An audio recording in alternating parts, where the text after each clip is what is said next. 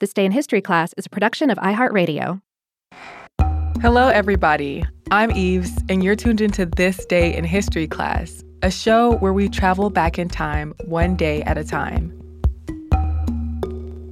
Today is March 14th, 2020.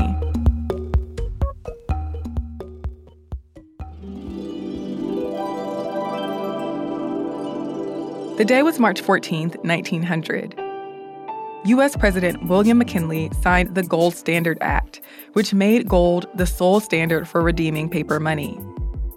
The Gold Reserve Act of 1934 transferred gold and gold certificates from the Federal Reserve Bank to the U.S. Treasury. Gold and silver have long been monetary standards around the world. The Coinage Act of 1792 made the U.S. silver dollar the country's standard unit of money, pinning its value to the value of the Spanish silver dollar. It established a U.S. mint, or a place where coins are made, and it regulated the coins of the U.S. Coins were minted from gold, silver, and copper. The act also established a decimal system for U.S. currency. It allowed people to have gold or silver bullion coined at the mint or exchanged for the equivalent value of coin for free. From 1861 to 1862, during the American Civil War, the U.S. issued demand notes, a type of paper money.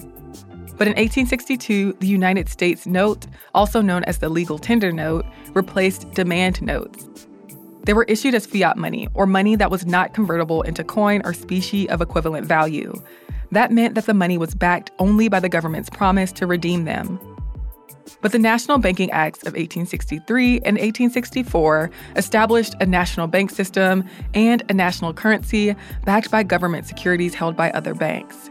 They also established the Office of the Comptroller of the Currency. The Coinage Act of 1873 demonetized silver, effectively ending bimetallism in the U.S. and putting the country on the gold standard. That meant that a fixed price of gold was used to determine the value of currency. Throughout the late 1800s, people frequently raised the issue of returning to a bimetallic monetary standard. But on March 14, 1900, the Gold Standard Act went into effect. The Gold Standard Act set the value of gold at $20.67 per troy ounce. Troy weight is a system used mostly for precious metals and gems that is based on a pound of 12 ounces.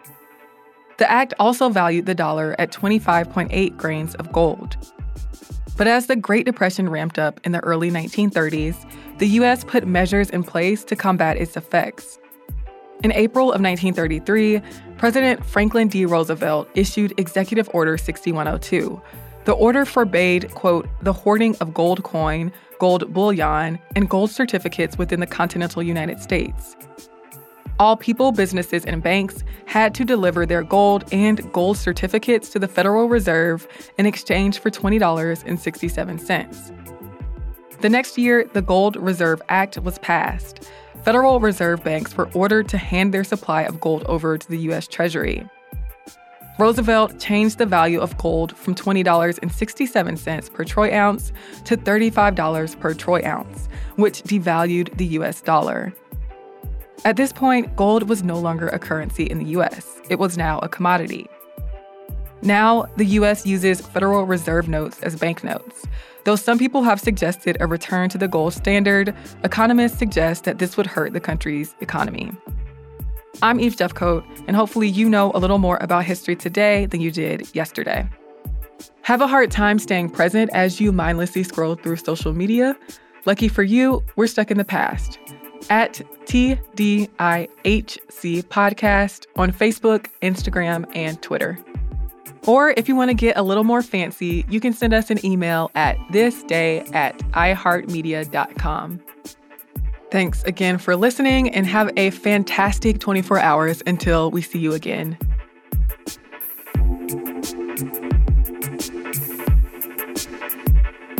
For more podcasts from iHeartRadio, visit the iHeartRadio app, Apple Podcasts, or wherever you listen to your favorite shows.